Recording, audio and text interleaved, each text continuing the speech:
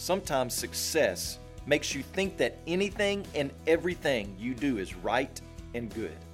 Welcome to Life Words Day by Day. We're in Judges chapter 8, and this is what it says in verse 22.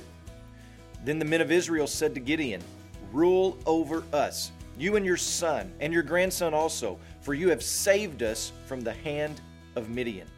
And Gideon said to them, "I will not rule over you, and my son will not rule over you. The Lord will rule over you."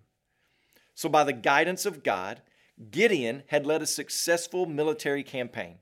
He captured 2 princes and 2 kings. So much so was he successful that the men of Israel would say to Gideon, "You would make a great king. Why not give it a try? Let's set up a dynasty." And at this point, we hear Gideon's refusal.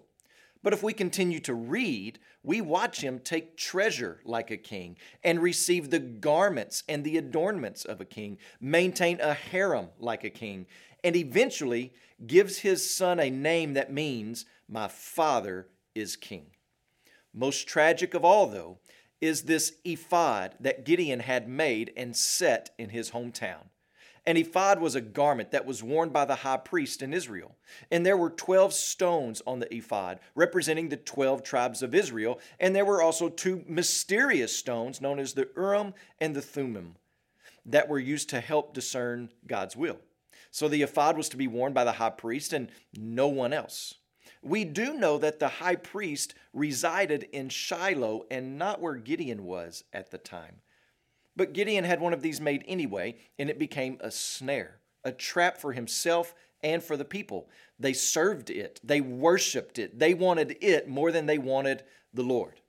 Sometimes success makes you think that anything and everything you do is right and good. So what are we supposed to do with this text? Well, one of the things we observe is that the spiritual condition of the nation of Israel is not getting any better. In fact, it's getting worse, and it will continue to spiral downward. There's no hope to be found in the people. They can't live up to the standard of God's word. Neither is there any true hope in the judges. The previous ones have delivered, but only temporarily. And now we're beginning to see that they are no real moral or spiritual heroes. We have these attitudes of arrogance or fear and entitlement coming forth from these guys. So we need to seek a change in character, in goals, in purpose. But who do we look to help us with this? We can't do it ourselves. But yet God is faithful. The land had rest.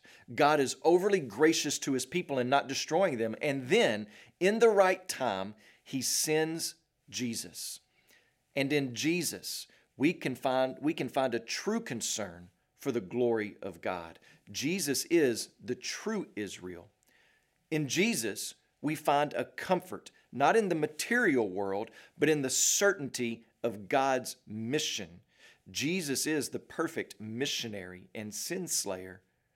In Jesus, we find a truly victorious warrior who is deserving of all authority. Jesus is the rightful king, not Gideon, and the only one worth following. And it's to him we can come to, confess our arrogance, our fear, our sense of entitlement. We can come to him because he has won forgiveness for us through his death and resurrection. We come to him in repentance, and we are reminded that in Jesus we are made new. And in Jesus we find the strength to overcome and defeat the obstacles of our sin. As you pray today, please remember Rama Bakchung and his family, our missionaries in Burma. And also remember the Cebuano Life Word broadcast that's heard in the Philippines.